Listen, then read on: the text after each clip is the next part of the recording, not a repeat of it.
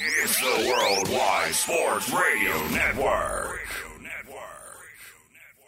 What's going on, Jets Nation? Welcome to another edition of Weapons Hot, a New York Jets fan broadcast here exclusively on the Worldwide Sports Radio Network. I'm your host, CJ the Painkiller D. Simone. Let me introduce you to my squadron. First off, kicking it off, Mr. Kevin Spotty Blackman Jackson down at the bottom over there.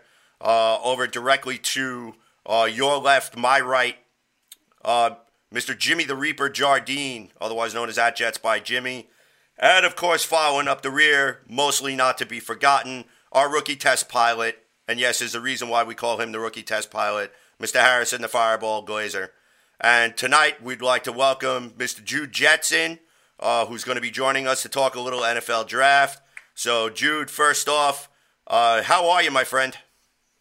Doing great. It's Friday. Got the weekend right next to me. It feels great. All right, beautiful thing. So, really quick, let's go around the room because I'm very curious to get everyone's thoughts and pretty much overall temperature on the Jets NFL draft. We, in my opinion, we came away with some really good players. Obviously Zach Wilson and Elijah Vera Tucker, Jets double dipping on day one. Actually moving up from 23 to 14 in a move which was definitely unprecedented. Elijah Moore being picked day two with pick number 34. Very elusive, probably one of the top receivers in the NFL draft, in my opinion. And then, of course, round four, we double dipped again in regards to offense with Michael Carter, running back out of North Carolina. Very shifty back, very powerful back. Some would argue that he would probably be up there along with the likes of Travis Etienne and Najee Harris in regards to running backs in this draft. So, round five, Sherwood, safety out of Auburn, a very interesting move. Round five, pick number 154, Michael Carter II, safety out of Duke. Round five again from a trade with Kansas City. Jets acquired Jason Pinnock, cornerback out of Pittsburgh. So, again, more cornerback help and cornerback depth to be added to that secondary room, which was much depleted last year. Round number six. I know I'm going to butcher this dude's name, but Hamasan Nasiruddin, safety out of Florida State. So, listen, I won't hold it against it that he's a Seminole, but you know what? If he can come in here and do some damage, it'll work. Also, round number six, pick number 200, Brandon Eccles, cornerback out of Kentucky. Another project guy, but does have a huge upside, and I think that he could definitely be able to contribute on special teams, as well as possibly maybe crack the 53-man roster. And, of course, round number six, 207, Jonathan Marshall out of Arkansas. In which the Jets actually acquired from Pittsburgh through Miami and Kansas City. He's a defensive tackle. So, now, that's just for the guys that were drafted within the 7 rounds. Jets went ahead and actually signed an unprecedented, I believe, 10 to 12 people for undrafted free agents. So, yeah, 2 guys I really like. So, we're going to talk a little bit about that in just a little bit. And I actually want to turn the baton over to Jude, our guest.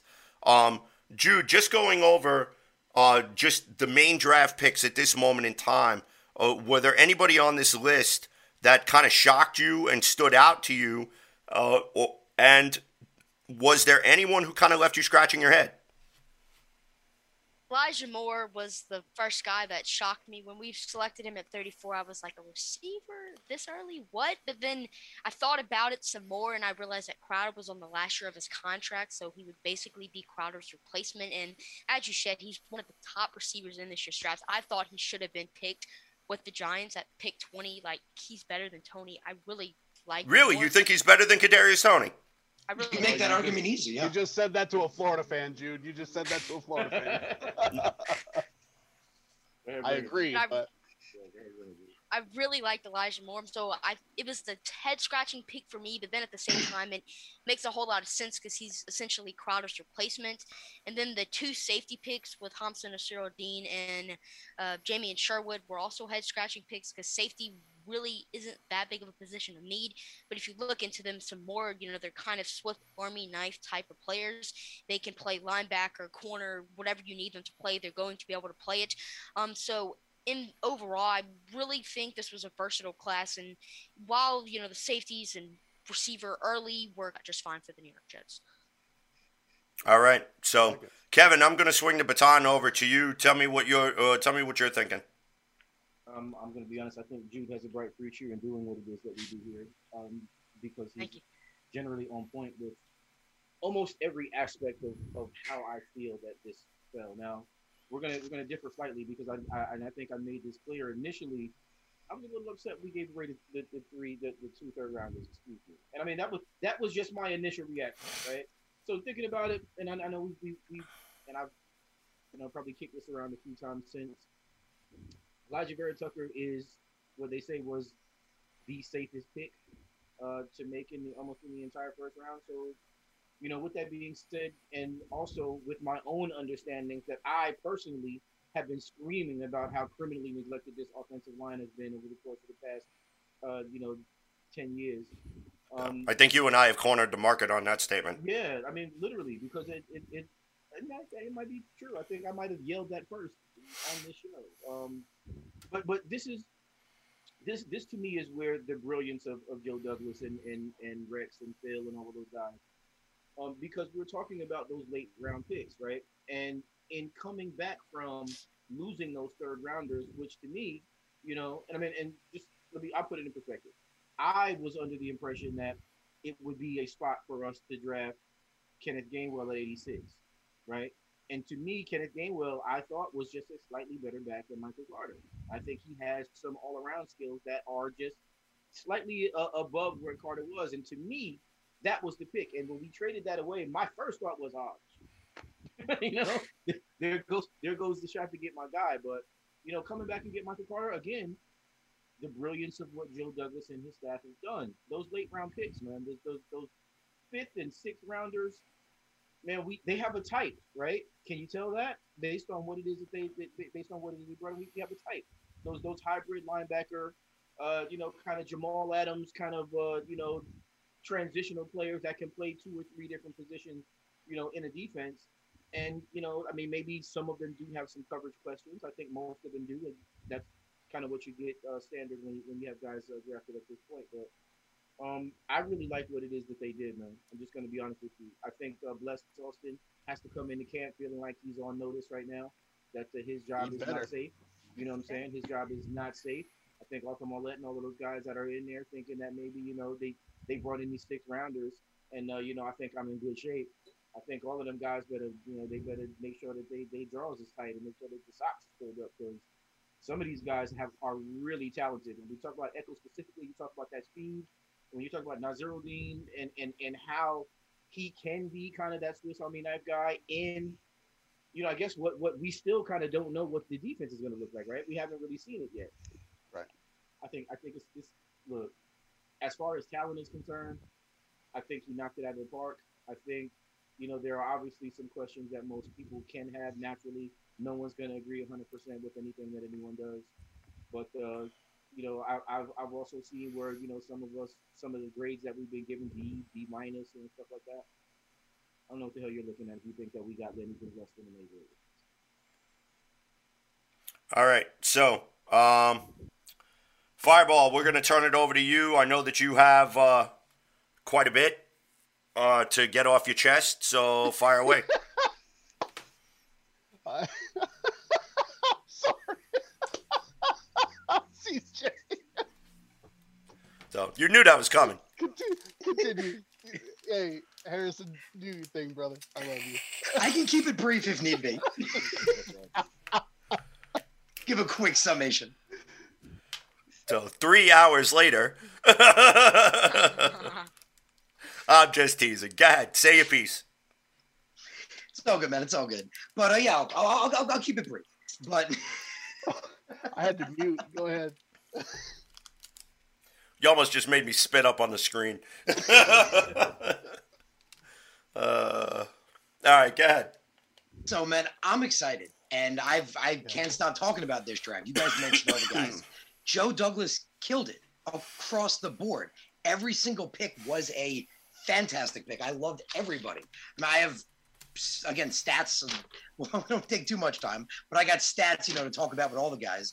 Zach Wilson, obviously, he's the quarterback. The guy I wanted, the guy everybody wanted. You trade up, you take Vera Tucker with the next pick. Vera Tucker was the best interior guy in this draft. Vera Tucker had a pass blocking grade in 2020 of 92.6. His run blocking grade, I don't have it in front of me, but it's pretty high too. He is amazing. He's everything you want in an interior guy. He's the equivalent of, I thought he was the top 15 pick. I was telling you guys that, Joe said he was double down, said it was the top 10 pick. You could literally equate him to when the Colts took Quentin Nelson, when Washington took Brandon Scherf. That's the quality and level of offensive guard you're getting there. So that amazing pick right there. You guys mentioned Elijah Moore, unbelievably dynamic. He was literally the best slot receiver last 2 years in college. Can't beat that. He get 2 weapons, gets Michael Carter next. So you give him a dynamic running back. What I really like about Michael Carter is his patience. He's a very patient running back, which is kind of an underrated trait, not really seen as much in today's NFL. He's a lot more patient, waits to hit his holes. When he does, he hits them fierce. With the defensive picks, and so Joe, uses those first 4 against offensive guys, next to all defense. You talked about, getting guys like Sherwood, Nasruddin. Those are linebackers, and that's what's exciting to me. Those are hybrid linebackers, and that's what the NFL is moving to, and that's what you want in a 4-3. If you think about it, we wanted Keanu Neal, not too long ago, because he's a big safety, hard hitter, good in coverage. When we first took Sherwood, I was like, oh, we took a safety. I liked him because the dude's a big hitter, he murders people, but then, the Jets announced he's going to play linebacker. That excited me. I wanted Nasruddin more. I felt like he would fit that. We get him. We have the corner situation. It's just so much. With the corners, Jason Pinnock, with the stats, if you guys want to check it out, I put it on Twitter. He could legit be the starting outside corner. I put it up, showed out. He was actually better than J.C. Horn last year, better than Derek Stingley in certain categories.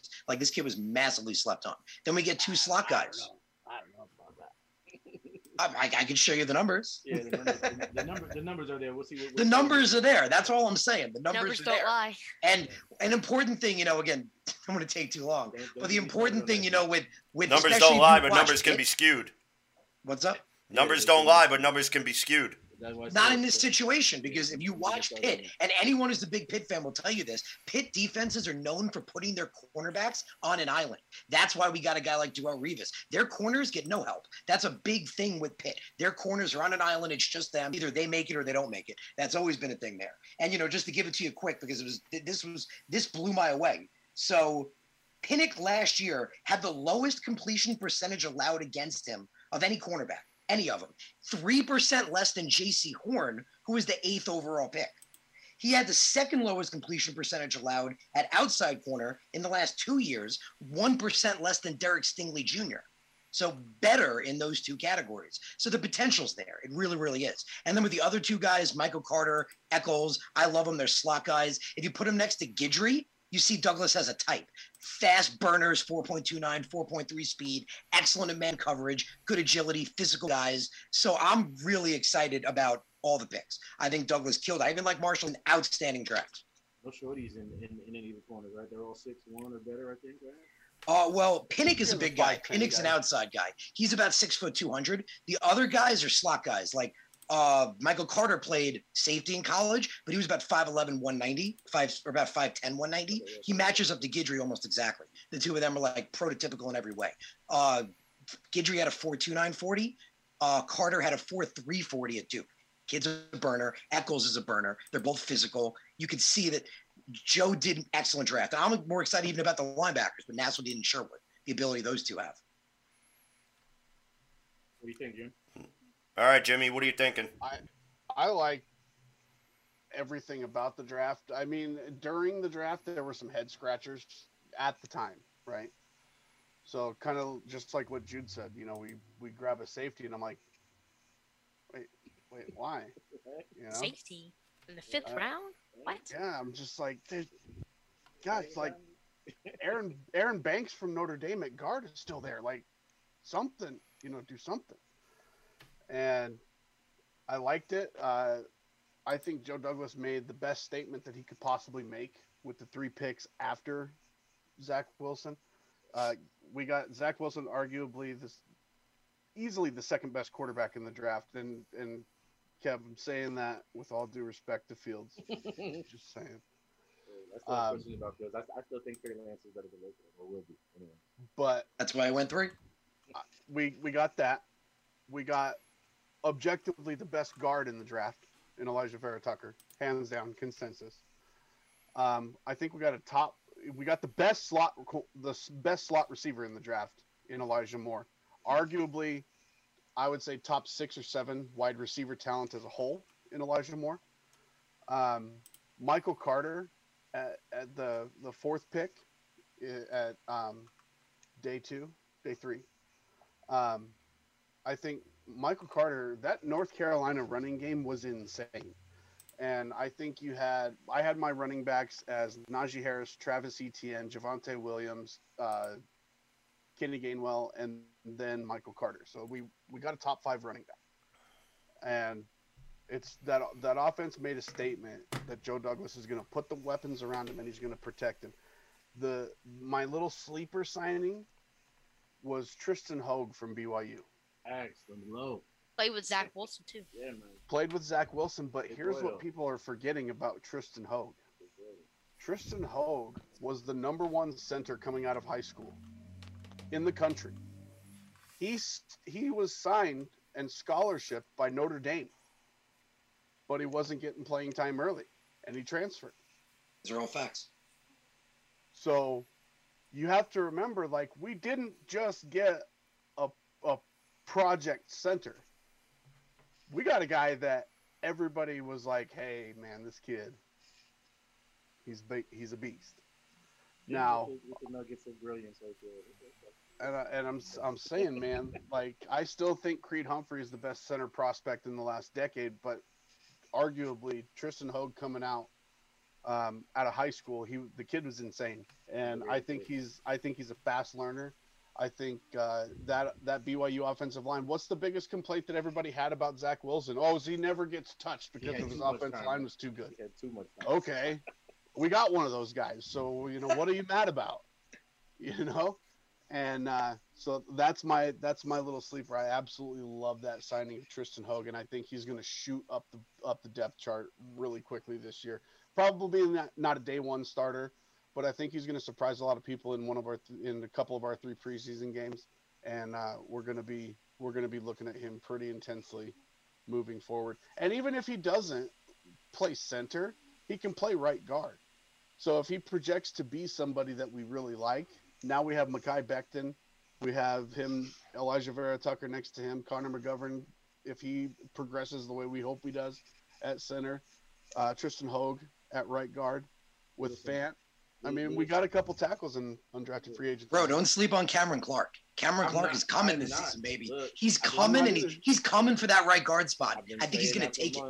I've been saying that for months, man. Me too, man. I've been saying it since we drafted him. Yeah, I don't think Van Roten and Lewis make the squad, though. I don't think probably not, but there'll be competition. But the biggest thing that I love about this draft is what you guys touched on earlier, is all these safeties and corners that we got coming in that are going to be used. Now think about this, like that. I started thinking about it after the draft. I had to take a day and kind of step aside and just look at everything, kind of absorb it all.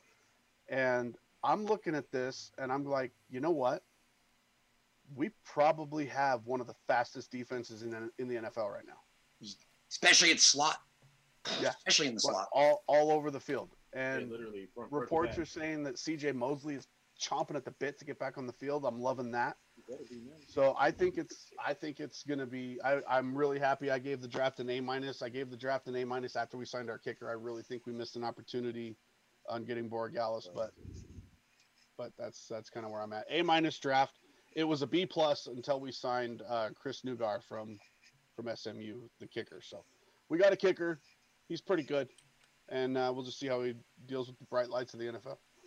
It's interesting that you hold kicker in such high regard that it actually changed the draft grade, because it is most definitely something that we've all kind of been pissed at the past couple of years after. Yeah. Good points, man. What do you think, CJ?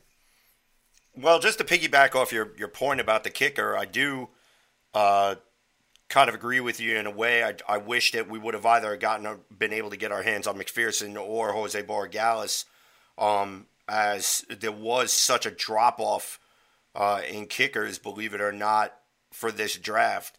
Now that being said, undrafted too. So I'm sorry, say again. Borregales went undrafted too. He just decided to sign. Yeah, McPherson went, but Borregales went undrafted. He just decided to sign with Tampa Bay. So, it's kind of interesting because, a lot of people seem to be just not really valuing kicker when, believe it or not, you need something in there. You need a guy who's going to be able to come in there and to score points when your offense sputters, and especially be able to make sure that they're putting that ball through the uprights. And that was probably the Jets' biggest bugaboo over the past couple of years. I mean, let's face it, we really haven't had an automatic kicker since Nick Folk. And then, once Nick Folk was let to go walk out the door, we had Jason Myers. Jason Myers did very well when he was here. And then, over $4 million he ended up signing someplace else. So, it's 4 years. Having somebody who's going to be as good as automatic as they can get. That's going to be very important this training camp, because there are going to be times when the Jets are going to be playing for field position, and you can't leave points on the board, or can't leave points on the field, so to speak, when your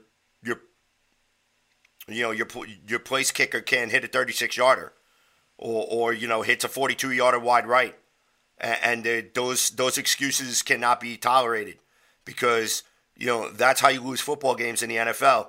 You have to fight for every single yard. You have to fight for every single point that you can get your hands on. And not that you have to become reliant upon that, but there is an emphasis in the fact that you need to be able to get those points when those points have presented themselves, especially when your offense is struggling a little bit. And the Jets' offense has done nothing but struggle for the past decade. So, I mean, for right now, just for the mere fact that Joe Douglas didn't sign like 10 kickers at this point, and had his own mini competition of 300 going on at training camp, which I still, believe it or not, could actually potentially take place. We could have a dude from Montana State Civic College University, some dude who lives under a rock and doesn't even know. He might just come in and just start slaying people and hitting 75 yarders with his eyes closed. So, we don't know. So there's still a lot of work that still needs to be done in regards to the kicking. Now, as far as the undrafted free agents that we brought in, I do like Tristan Hoga a lot, and also a couple other people that really haven't been getting some play over here. Think of it this way: Teton Salters, offensive tackle out of New Mexico. Parker Ferguson, offensive tackle out of Air Force. Okay, Grant Hermans, offensive tackle out of Purdue. Okay, what's one of the things we've been talking about with the New York Jets? It's been one of the biggest issues with the offensive line. The offensive line, the productivity of the offensive line, and the depth of the offensive line, right?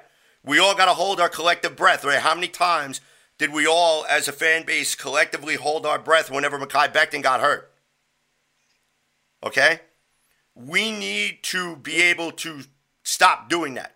Mekhi Becton may be your star, but the dude who's backing him up should be just as nasty, if not even more nasty, than Mekhi Becton. Okay? So it's whoever they plug and play at any of those 5 offensive line positions, those guys need to be maulers, and they need to be able to go out there and they need to be able to inflict their will upon the defense that they're facing against, because here's the thing. Depth for sure, release Ajoa now. Yes, I understand, Florencio. You are not a big Chuma Ajoga fan. Okay? He probably will not make the roster. And if he does, he's probably just going to be like glorified Waterboy 2.0. So don't worry. We've got undrafted guys I think that are better than Chuga right now. Yeah. But CJ, if you're talking about undrafted guys, my man, my 2 favorite guys, Hamilcar Rashed Jr. Yes. That kid, Love he's that a guy. Yep. he's a 1 year wonder, but in that 1 year, the kid put up Baller. 14 sacks and 22 TFLs. He just destroyed in that year. The other one I love, Kenny Yabo. Kenny Yabo Yes. was the second best receiver on Ole Miss behind Elijah Moore. And at tight end, we talked about it. I liked our wide receivers, but at tight end, receiving options other than Herndon, we don't really have any. So Yabo, I think it definitely, hell, even pushed to start over Herndon. All right. So now, one of the questions that I want to ask the panel, and again, we're gonna start this off with Jude as we start moving into the second segment of the show. Was there anybody on this list that kind of left you scratching your head a little bit? Like on the undrafted free agent list? Yes. Let's see. I mean, I pretty much like all the undrafted free agent signings. All the guys we ended up signing. No really head scratchers for me. I mean, we signed a lot of offensive linemen, but then at the same time, we always need offensive line help. You can never really have too many linemen. So I like all the undrafted free agent guys we signed. And then at the same time, not all of them are going to make the team. So it's like, I think we got some good players in Kenny Yeboah, Hamilcar Rashed Jr., Isaiah Dunn, Chris Nagar, those are like my top 4 guys we signed. Those are the guys I really like. But other than that, I pretty much like everyone on the list. All right, Kevin, your thoughts? Anybody on the undrafted free agent list that kind of left you scratching your head? Yeah, no, address all my questions for Jude, man, because he's answering for me tonight. Look, this is basically what it is that I think that the reason why I don't have a head scratcher is because in your undrafted free agency is where it is that you pick up the guys that really you're taking a swing on because they've demonstrated something that you really like at some point in time or another.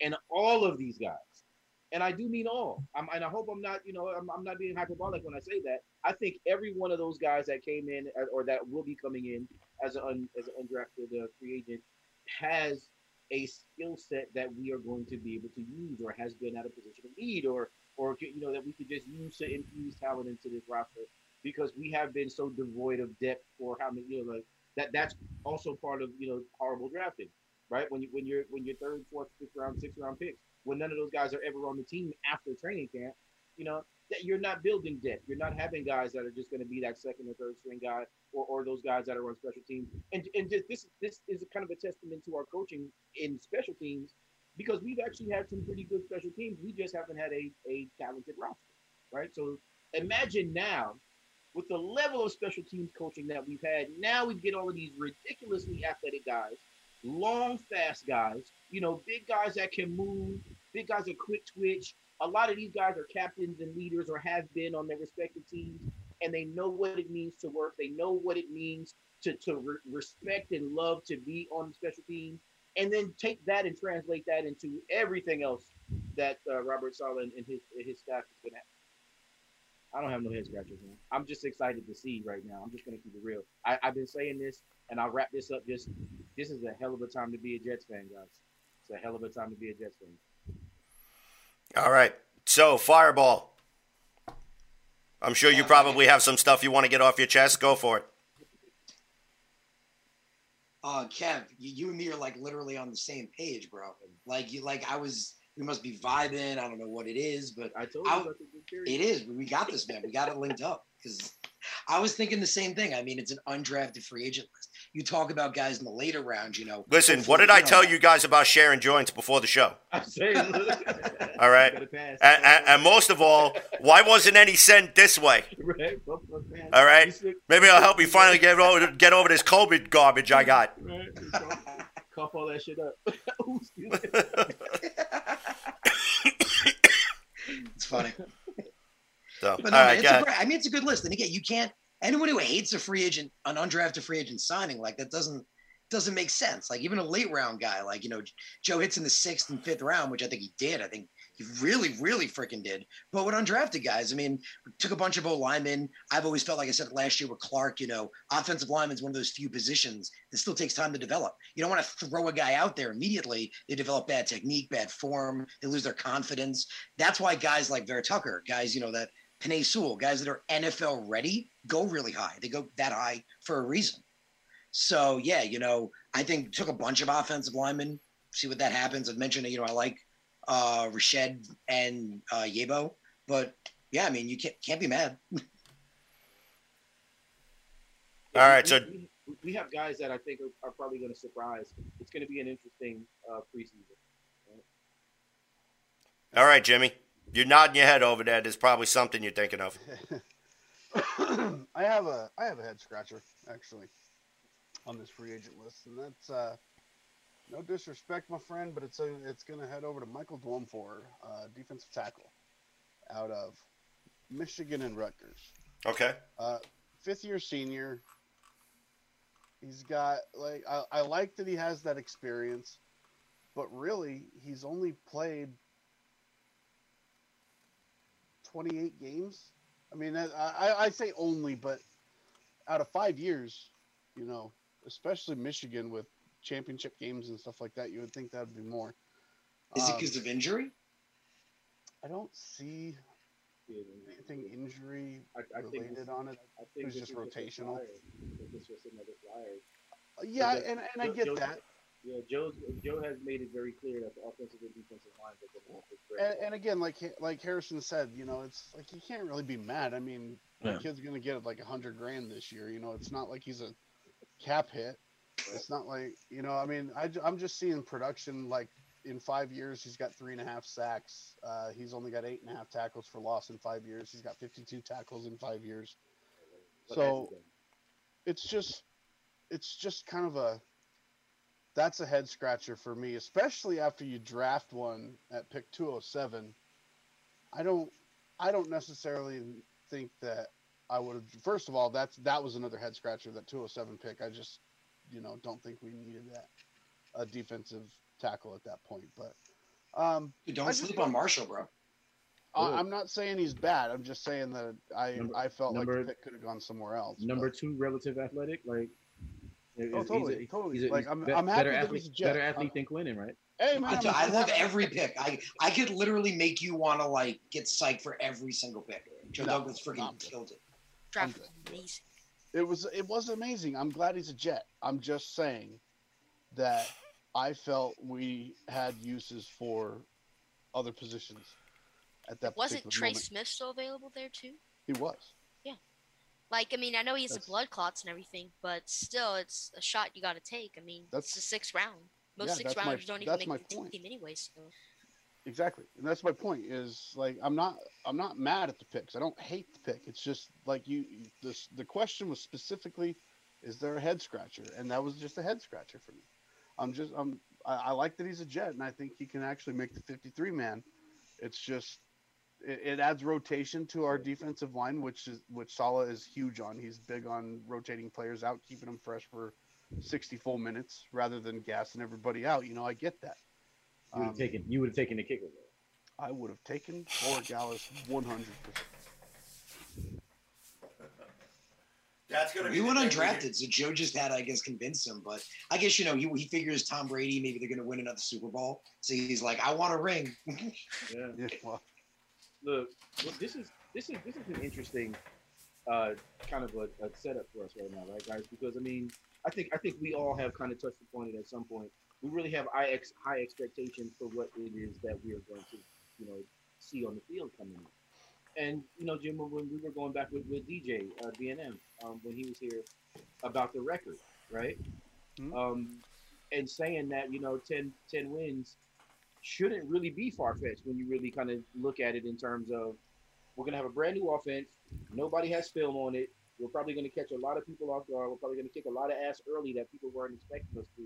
I think our defense, if it works out just the way that we expect it to, there's going to be like a White Walker type of a wave coming at every quarterback because of what our front four looks like. And even not just those four, but the guys behind them and then the linebackers. And then, so I'm thinking – we've got safety blitzes that are going to look pretty disgusting based on the guys that we brought in. And all we do need really is those guys on the outside to be functional for at least a couple seconds. And I think we're in good shape. But exactly. The reality is, right, everybody's looking at this team saying, oh, yeah, 6 wins. And I think 6 wins would be a disappointment. I totally agree. I think we'll win 11. Well, I mean, I have high expectations and I hope for big things, especially Kev, you make a good point, with catching people off guard. It's the first time LaFleur is using this system. I mean, it's based off the Shanahan system. So I imagine people have, some variation of what's going to be going on. But at the same time, I mean, I'm reeling it in the other direction. We are having a rookie quarterback behind the helm. It is our first, head coach's first year as head coach, our offensive coordinator's first year. So, I mean, I would love 10, 11 wins, but I'm thinking it's probably going to be in the 6 to 8 range. And honestly, I feel like, especially with a rookie quarterback, building this team, I think everything's going in the right direction. It's happening the right way. We can't turn on it. We can't be like, they're a disappointment and we hate it, like, because they're not doing great initially. I hope they do great, but I mean, I would say, honestly, anything more than 6 wins, and I would be good with the season. It's like the 76ers trust the process. Yeah, right. Which I'd never said before, man. NBA now, so. Do you have a kind of an idea of what you think? I mean, do you have a number? Like, depending on how the schedule goes, like, I mean, I'm thinking more like a 7-8 win. This roster, it isn't the best in the world, but it does have some talent on it. So I think we're going to get more wins than some people think we are. I mean, maybe even 11, 10 wins, like Jimmy said. But I'm thinking more so in the 7 to 8 range. More so what I'm feeling. Remember, and I brought this to CJ's attention. We were talking about how first-year head coaches have fared, really on well. the Jets, right? Well, yeah. Always. I think Gase was like the first one out of like 10 to never get a winning record. All right, dude, that's a demerit to say his name. Okay, but anyways, let's just. Yeah, but Kev, don't discount what you said, bro. I mean, especially in the first couple of games, the uniqueness of the system could take people by storm. If Zach Wilson plays hot, the talent is around him. Yeah, they could win a couple of games really quick in the beginning of the season, and that would get fans crazy. Really hot. You had me thinking also that they may have seen this offense, but they haven't seen it with these players, right? Mm-hmm. With these guys. Let me ask you this, because this is the biggest thing that people are sleeping on, I think. We understand it, but I don't think it's given the proper credit that it's due. If you put this coaching staff on last year's team, what do you think the win total would have been? Not as promising as what this team can do. More than 2. Right, but what I'm saying exactly, Jude. So I'm thinking this team with that coaching staff could have won 4 or 5. We almost beat the Raiders. We were almost 3. I would say 5 close. wins. 5 wins. So okay, so that like a little bit of a general consensus. So 5 wins with this coaching staff on a previous roster that we have the number one. Now we have the number 1 most improved wide receiver room in the NFL. We have a fully anchored offensive line. That left side is going to be elite. You're talking perennial Pro Bowlers on the left side. And I see you in the comments there, Scott Cleesby, someone using their head instead of their heart. This is my heart and my head having a powwow. Right, together. To an agreement right here. Now, the most improved wide receiver room, the anchored offensive line. You have the coaching staff that is leagues and miles better than what we had before.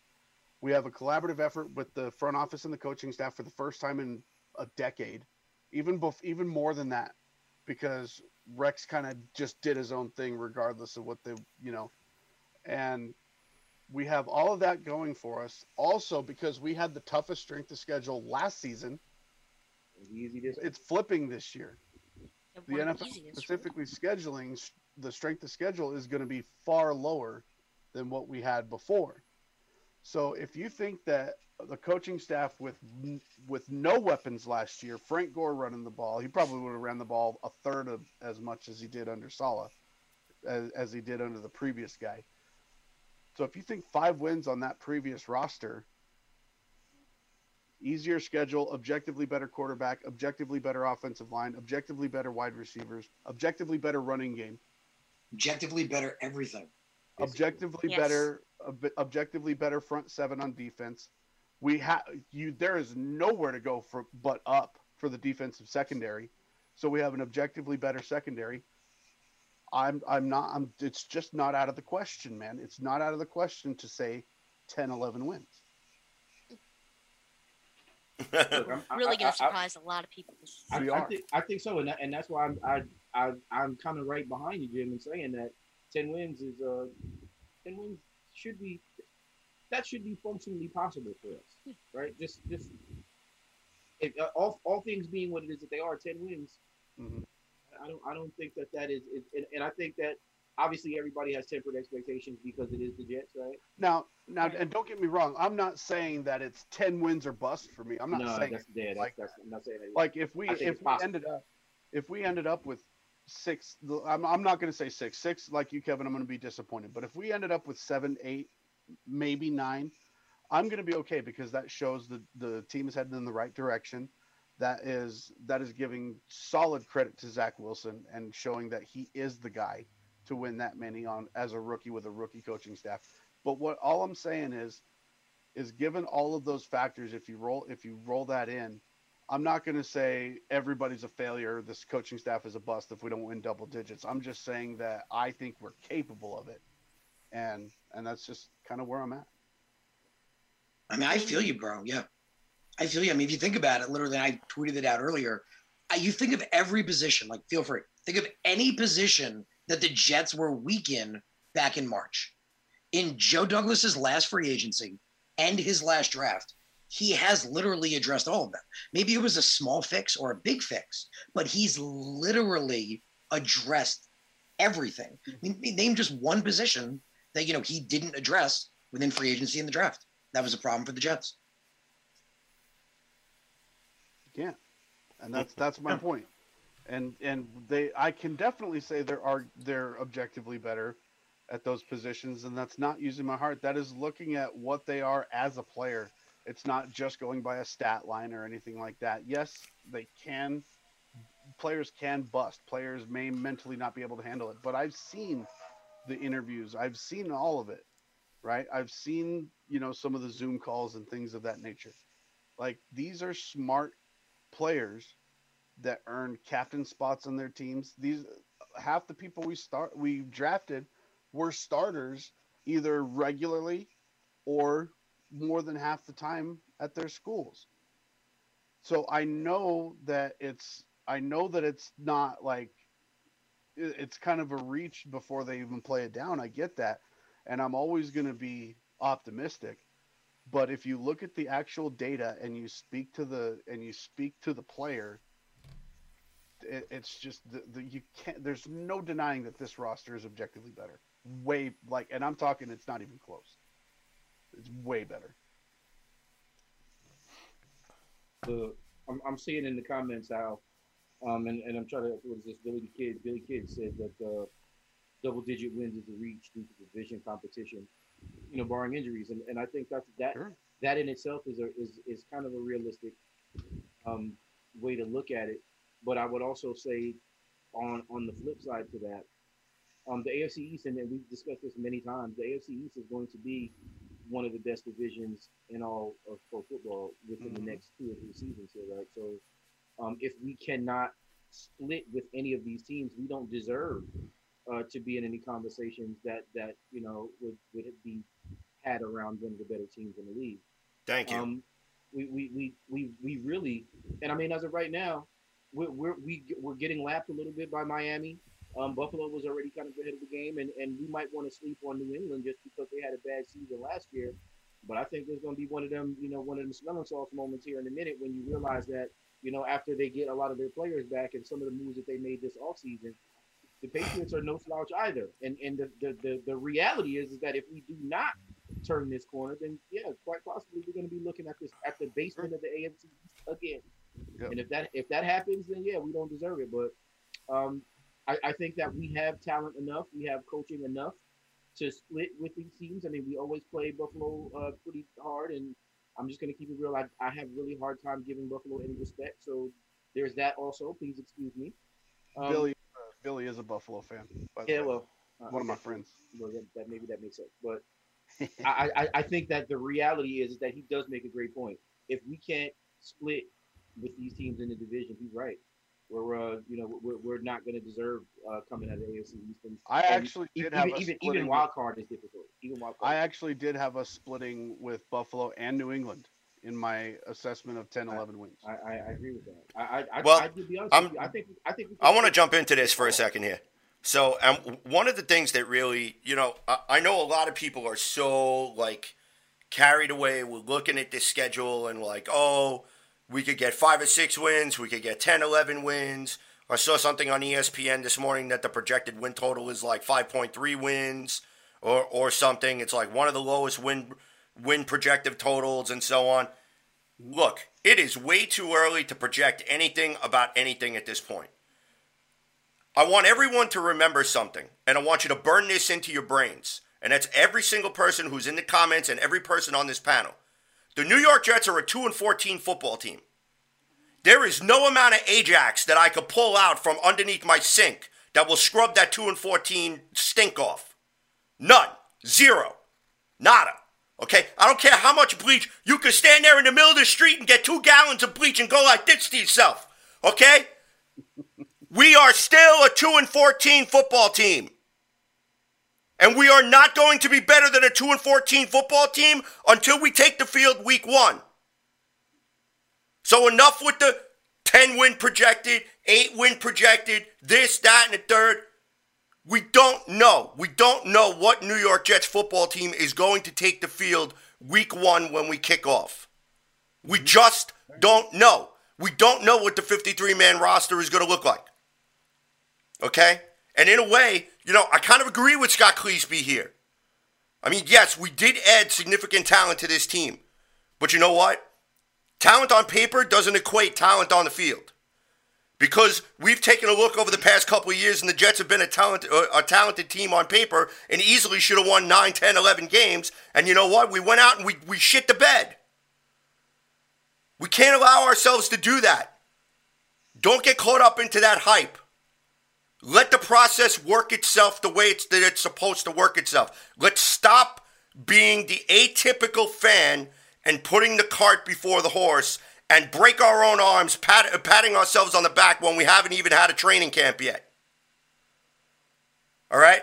We just need to take a look at the talent that's on the field, observe what's going on there, give Saleh the opportunity to put the pieces of the puzzle together, and let's go from there. For me, go 500 in your division. If you can go 500 in your division and you can smack around Buffalo and you can smack around New England and you can smack around Miami, you split with them, I don't care what the win-loss record looks like at the end of the year next year. Because if you can go 500 in one of the toughest divisions in football, then you're turning the corner. Because then it doesn't matter when you play the Baltimores. It doesn't matter when you play the Pittsburghs. It doesn't matter when you play the Kansas Cities. You know why? Because you're going to be able to hang with them the same way you can hang with people in your own division. I mean, am I right or am I wrong? Beat those teams. Right. I mean, I agree with you because last season I was really expecting the New York Jets to have a 10-9 win season. I was too, Jude. I picked the Jets last year to go 10-6, and for the reasons being was because that despite the fact that COVID had truncated everything, I felt that at the early part of the schedule, the Jets could catch people napping, provided that they were prepared. And you want to know something? Adam Gase happened to this team. That's what happened. Okay? And because Adam Gase happened to this team, and we learned what a real piece of garbage he really was as a head coach, that's when all the warts came out. There was nothing good on that team last year. Nothing. So, except for Scott Cleesby's bank account. Yeah. Right? Yeah. Betting against us all season. Yeah. But CJ, I would agree with you, man. You're 100% right when you say you don't know yet. You don't know until it's on the field, the product is put together. You see how the team goes, the cohesion goes together. Right. But at the same time, I feel like, I've been saying for a long time that Joe Douglas is the guy. He is the guy to get the talent. The question is, do you have the coach to be able to make that talent come about? And that's why I think it is a little unfair, though, to say it is a 2-14 team because it is a new coach. It is a new system. You know what I mean? Like, it's not the same people. It is a new head coach, a new philosophy, new everything, new offensive coordinator, literally everything. So, I mean, I agree we have to wait to see what's going to happen, but I mean, we're hoping that this is going to be the right direction with these guys. We haven't seen it yet. It's true, but the right things are being said. The right processes are being done. So. Go ahead. No, that's it. Yeah. We just got to wait to see. Yeah. But I think it's not the same team. I think, we don't know what's going to happen yet, but it's not the same team. That's basically what I'm saying. That Right. kind of is the one, I think, main point. And Jude, I'm gonna let you jump in just a second, but this was difficult for me because we spent a lot of time going into last season saying that the talent was there, but then we saw what the leadership void can do to something like that, right? And then we started to have the opt-outs and all of that. And, some of the guys that opted out were guys that we were really relying on setting a tone for us. Those guys are going to be coming back. Not only that, but now, again, we have the change in leadership. And that all gas, no brakes. I wish I would have worn my t-shirt today. But, I mean, we're talking about huge differences in where it is that we were then and where it is that we are now. And that, to me, is obviously, again, Harrison makes a great point. There's really no way to tell until it actually happens, right? But if we're looking at these things, objectively, 10 wins kind of should be the goal. Right? That's how I'm looking at it. 10 wins that should be the goal, even with all of the the questions about rookies. Jude, sure. What do you got, Jude? Because it's like last season, I've said it before, but it's just like I was so worked on. I was like this 9-7, 10-16. I really thought Rashad Perriman was going to be it because of that end of the year 2019, campaign he had. And it's just like the production we put out week 1, or even the scrimmage before the season happened, my heart sank. I was just like, our practice team beat us. Like that, to me, I was trying to not to lose hope at that point, but it was just like, I don't know if we're going to be as good as I'm thinking and everyone else was thinking. And so, it happened and appeared on the field. We ended up going 2-14. So I agree, you can't, overestimate, say that a team's going to get 10 or 9 wins whenever we actually don't know what's going to happen because it hasn't, appeared on the field yet. But, yeah. It's going to be exciting, man. Like, look, I'll stop talking. And my face is starting to swell up a little bit, so excuse me. But, I said it before, and I think this is going to be basically my theme for the rest of this offseason and going into camp. It is an awesome time to be a Jets fan, guys. Like, Jude, I'm sure you don't feel the pain like maybe some of us graybeards do because we've been watching this nonsense, going on for as long as we have. But the fact of the matter is that you've been through basically all of the last bit of nastiness, right? And now you're going to see what it really looks like when we got to watch, Vinny and those guys go to the AFC Championship, when we got to get Lavernius and Santana Moss, and we had Curtis Martin, and we had, Chad Pennington, and those guys were playing good ball, and we really had things to look forward to. Like, we haven't always been, a completely trash organization. We've had spots in between, and not to mention the fact that we are, a championship franchise because we've had, championship seasons in our history. But this time right now, more than any of those other times, I feel like I'm watching it take place, right? Like, I'm seeing it unfold. Like, all those other times, I was like, oh, man, we might be all right. This, I'm looking at like, yo, we're going to be pretty damn good. If this continues to shake out, we're going to be, man, it's good. Ooh, I can't wait. So, yeah, my Jets merch is getting ready to get updated. I'm about to start buying some stuff. Yeah. But Kev, you make a good point, man, especially with Jude being here. Made me think about it. Like, the guys you just mentioned, that was my childhood, bro. Like, I grew up with great Jet play. I grew up the years of Parcells with Chad Pennington, Curtis Martin, Cotchery, Coles, Moss, all of that. It was great. And I look at guys like Jude and I realize, man, you guys grew up through some Jet shit. Right. And that just sucks. Like, I realized that. Like you're even too young to kind of remember the Sanchez years a little bit. Right. Like I started watching football, Jets football, 2015. At least you got that year with Fitz. I got that. At least you got that. Great year, and then after that, I'm like, it was like the Hindenburg. The team, though. Like, bro, I realize that now. My heart's bleeding for like the kids. I didn't even think of that. Like, I had those memories of like Pennington. Listen, man. you don't know. You people don't know what pain is. Okay, you You people don't know what pain like. is. I'm saying. Don't talk to me. All right, live through Rich Kotite. Okay, live through Bruce Coslett. Okay, live through Joe Walton. Okay, you want me to go and have a conversation with Bobby Jackson? How basically Joe Walton cost him his career during a friggin' preseason game that he wasn't even supposed to play in? You want to go there? Yeah, we'll talk about that. I thought love Bryce it. Petty was bad. Yeah, I love it when CJ gets to De Niro. You don't know pain and suffering. Bro, I love it. You look like De Niro. I love it. I literally just said that. Oh, I didn't hear it. My bad. I didn't hear it. This is Right, This is- Scott this is Gillespie. the point, right? Scott Gillespie. I always love it when he drops his comment here. Drink all of that Kool-Aid and be pissed off at the end of the year. Yeah, it's the truth. yeah, and like gallons and gallons and gallons of Kool-Aid, like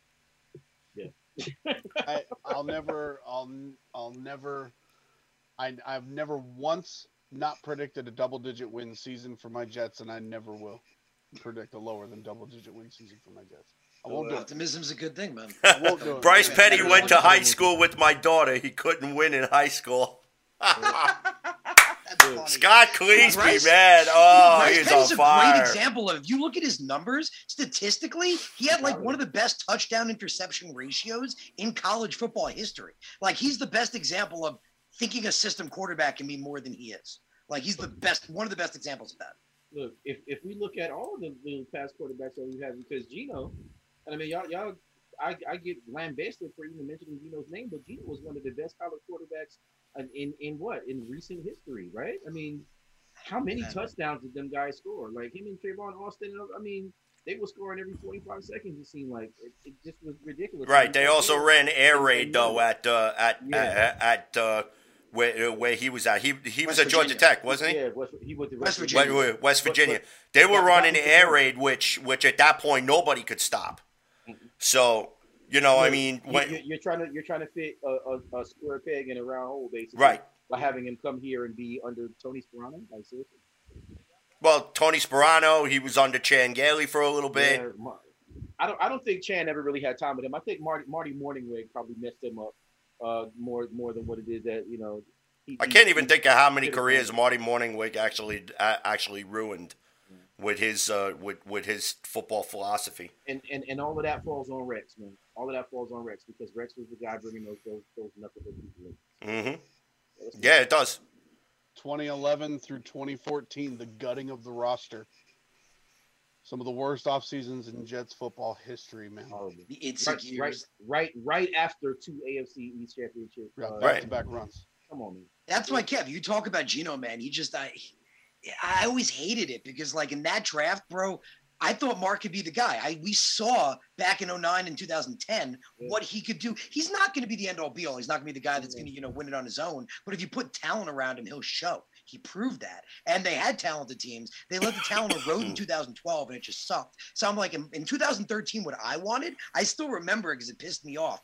I wanted Eddie Lacy with that pick. I was like, man, get him that beast running back. Wow, yeah. Get him a bull. Like, I wanted to build around Mark, and then they took Geno, and I didn't like him to begin with. That just so I was always biased against Geno. Like, I felt like that made. I thought Geno got a really raw deal here.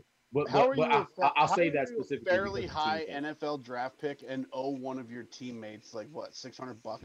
How? Look, How does that? Yeah. I'm telling you right now. Like he could have just showed up to the camp or something. Like Look, there's a lot of different stories behind that. I'm gonna tell you right now. I don't think any one of us know the answer to it. But Yeah, the only truth we know is IK punched him out. The fact of the matter. That's Wait, the only truth. I got the another fact of the doozy matter here. is- the fact of Kevin. the matter is, he never lost his job on the field. He lost it in the locker room. That was 100%. And that's what plays quarterbacks and coaches can lose a job. And then he lost it on the field because he's a trash panda. I'm with you, Jimmy. Yeah, I would. Nothing. So sorry, Kev. Just like, Ugh. I never liked Geno to begin with. I felt like I Sanchez never- should have been the guy. I never said that Geno was a good quarterback. I thought that he didn't have an opportunity. So, all right, really quick, I want to get this comment on the air. Okay, Scott Gillespie again with some more broadcast gold for this evening. Joe sold his soul. That's why we don't win. Joe has to die to break the curse. I'm not even going to tell you that I've said that a couple times. Or I'm going to shrink into the background. I'm going to do my little Homer Simpson into the bushes on that one. Or that's like the same with who was the team that I can't remember. Was it the Cubs that brought like the llama or something? What was the story again? The donkey or something like that, right? Remember? They had that curse? They like, Something like I that. think it's like a goat or something. It was some It type was of something farm like that. animal. It was back in like the Yeah. early 1900s, and somebody, I think it was the Cubs. I think it was the Cubs. Yeah. Somebody showed up to the game with like a barnyard animal, and it was like a gypsy or some shit, something like that. It's a crazy story, and like they made him leave, and he's like, "No, my animal is my friend. You can't make him go." Speedy And then he Petey cursed in the them, chat. they'll It was a never win. Billy Goat. Something like that. 1945. It happened. Leave it to Speedy to know that. Right. It was something that I remember hearing about that. That's why he gets paid the big bucks, ladies and gentlemen. All right, so final question for the night as we're starting to come up against it. Really quick, we'll go around the room. This time we're going to go in reverse order. Jimmy, we'll start with you, then Fireball, then Kevin, and then we'll finish it up with our guest, Mr. Jude Jets. And it's time to take us home. Realistically, expectation for the New York Jets next season right now is they're currently constructed. Now, mind you, we are going to be having this conversation several times probably over the next few weeks, and as we continue to go into training camp and as preseason starts, we still have some time. Plus, also keep in mind, there's also people that are getting released, people that are getting cut. So there are still plenty of people that could be added to this roster, that could be subtracted to this roster. Okay, so Jimmy, talk to me. Realistic expectation for Week 1, 2021 New York Jets. What are you thinking? Week 1, I'm seeing. I want to see. To be honest, I want to see some mistakes. I want to see them. Because if we're looking at that, that's going to be a good benchmark. If there's some mistakes early, and that's going to be a good benchmark if to see some progression. So that's my expectations for the Jets Week 1.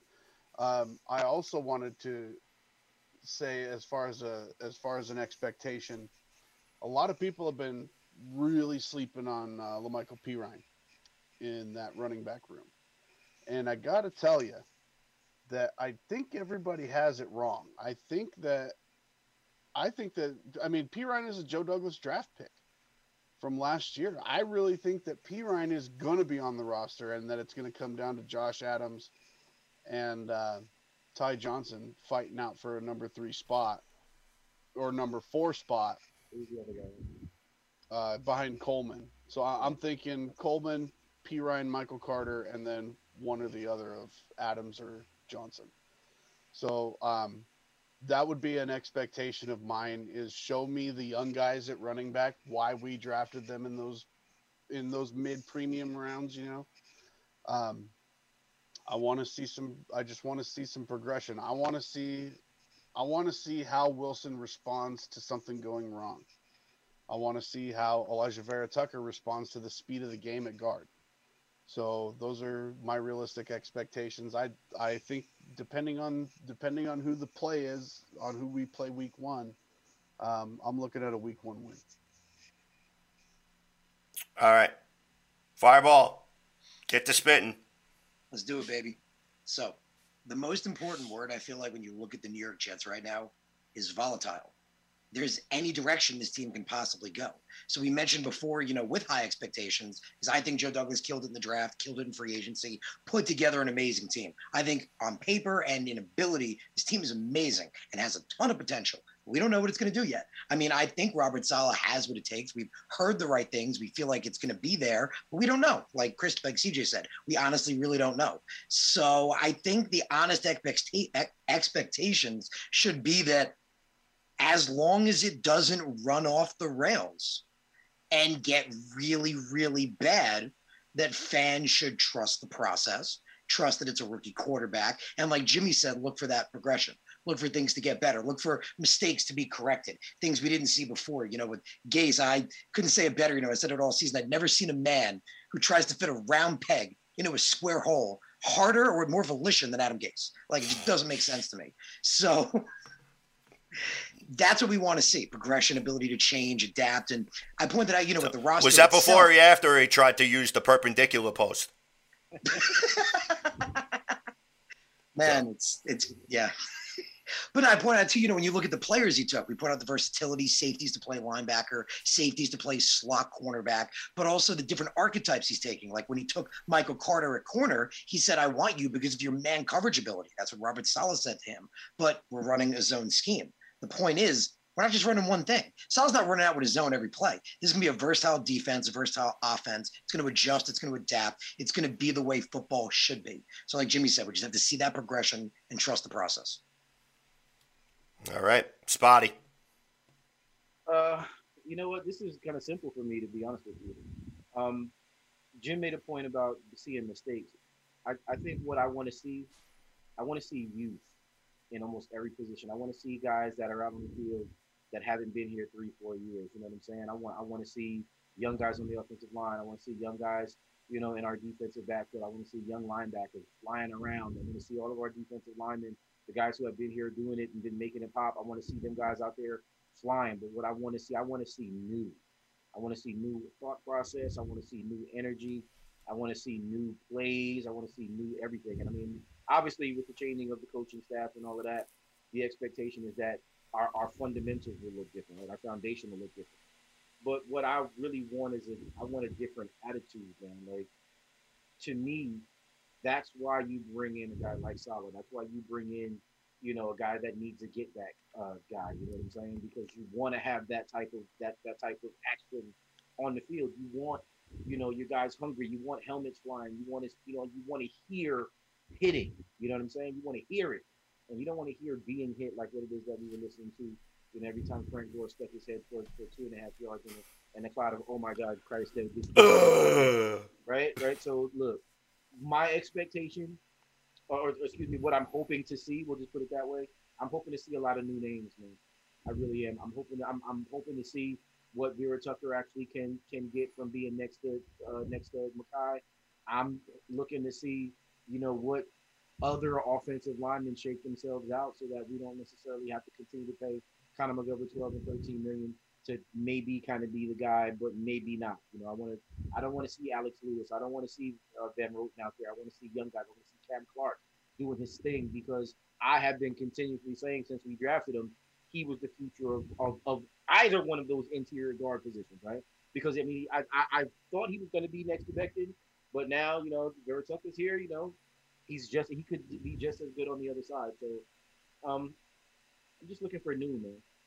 As an old head and somebody that's been here and seen all the trash and all the nonsense, and then recognizing, I think everybody's kind of touched on the points. Harrison's done it a few times. That has really kind of piqued my ears. But what we're expecting right now, I don't want us to see what we're expecting.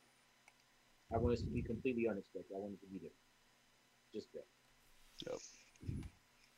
All right, Jude, take it away.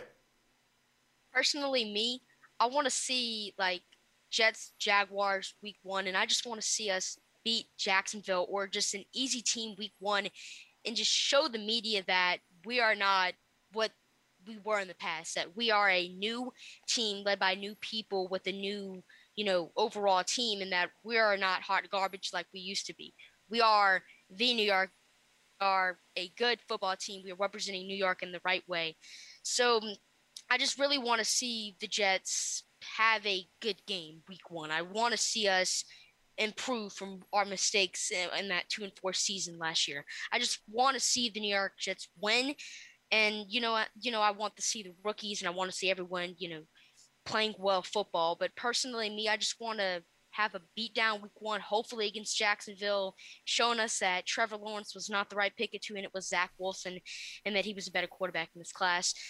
So I just want to win week 1 against hopefully an easy opponent, maybe even a strong opponent, and just everyone that we are a new version of the New York Jets and we are not what we used to be.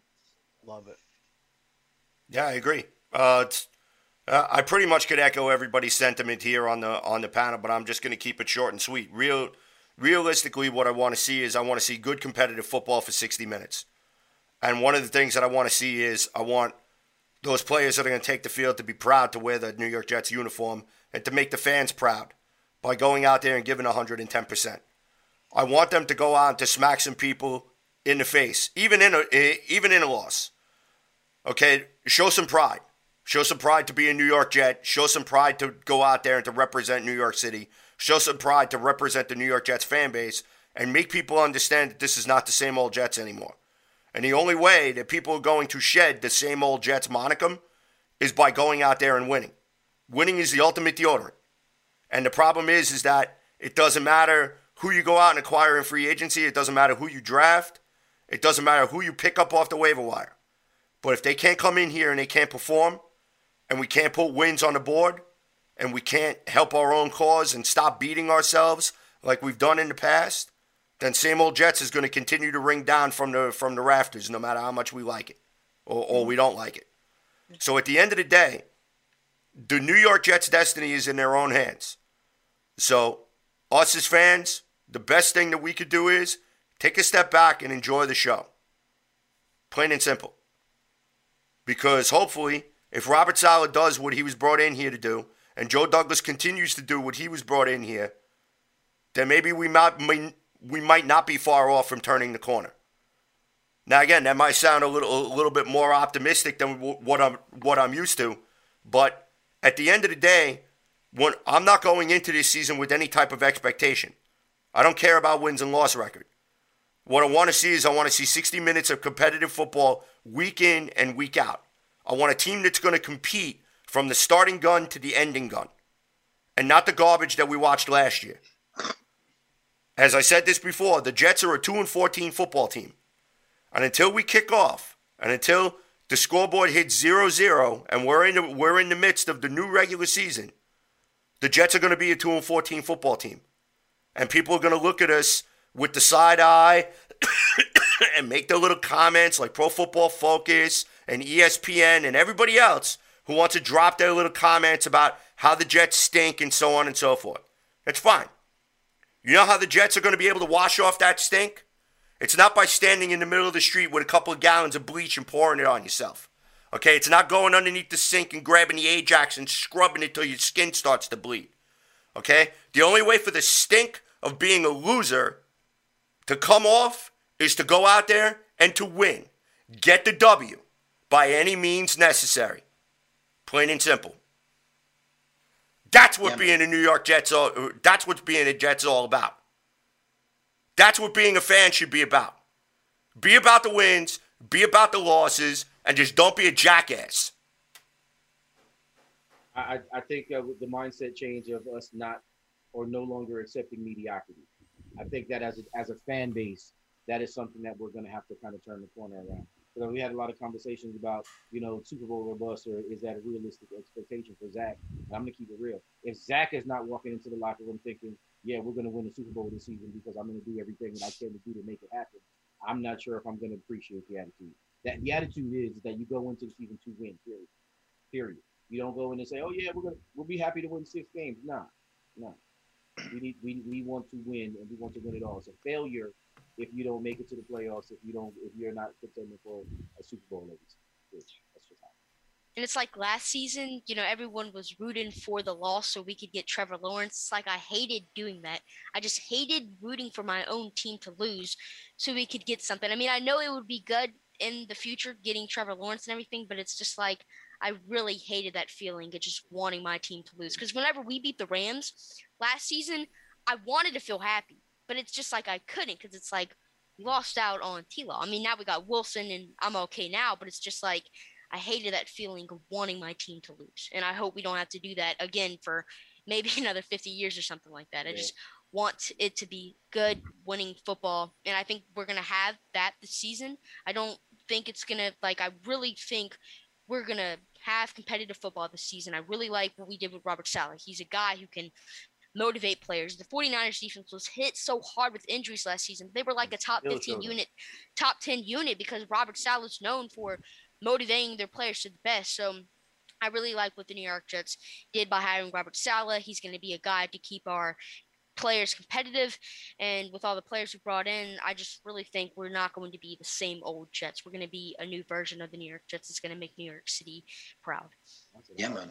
Amen I'm with to you, that. Jude. Yeah, and I felt the same way. I didn't want to see my team lose. Like I was one of the biggest ones with that. Like I was saying, God forbid that Trevor wasn't that big a generational talent, because guess what? Deshaun Watson put up the same numbers at Clemson. But when I said that, everyone attacked me. I was, oh my God, you turned against the chosen one. Like what is wrong with you? No, And I wanted the Jets to lose last year. You know why? I wanted that offer. There was probably nobody rooting for 0-16 harder than me. And not because of Trevor Lawrence, not because of the first overall draft pick. Okay, Kevin can tell you from week after week of us coming up here before the show had to be censored a little bit. Okay, I wanted the stink and the embarrassment and the absolute vile and vitriol and everything to be thrown the New York Jets organization's way. I wanted it thrown at Adam Gase. I wanted it thrown at Christopher Johnson. I wanted it thrown at the entire front office, Joe Douglas included. Because you, as a professional, would sit here and allow this garbage and expect people to pay their hard-earned money to watch this garbage.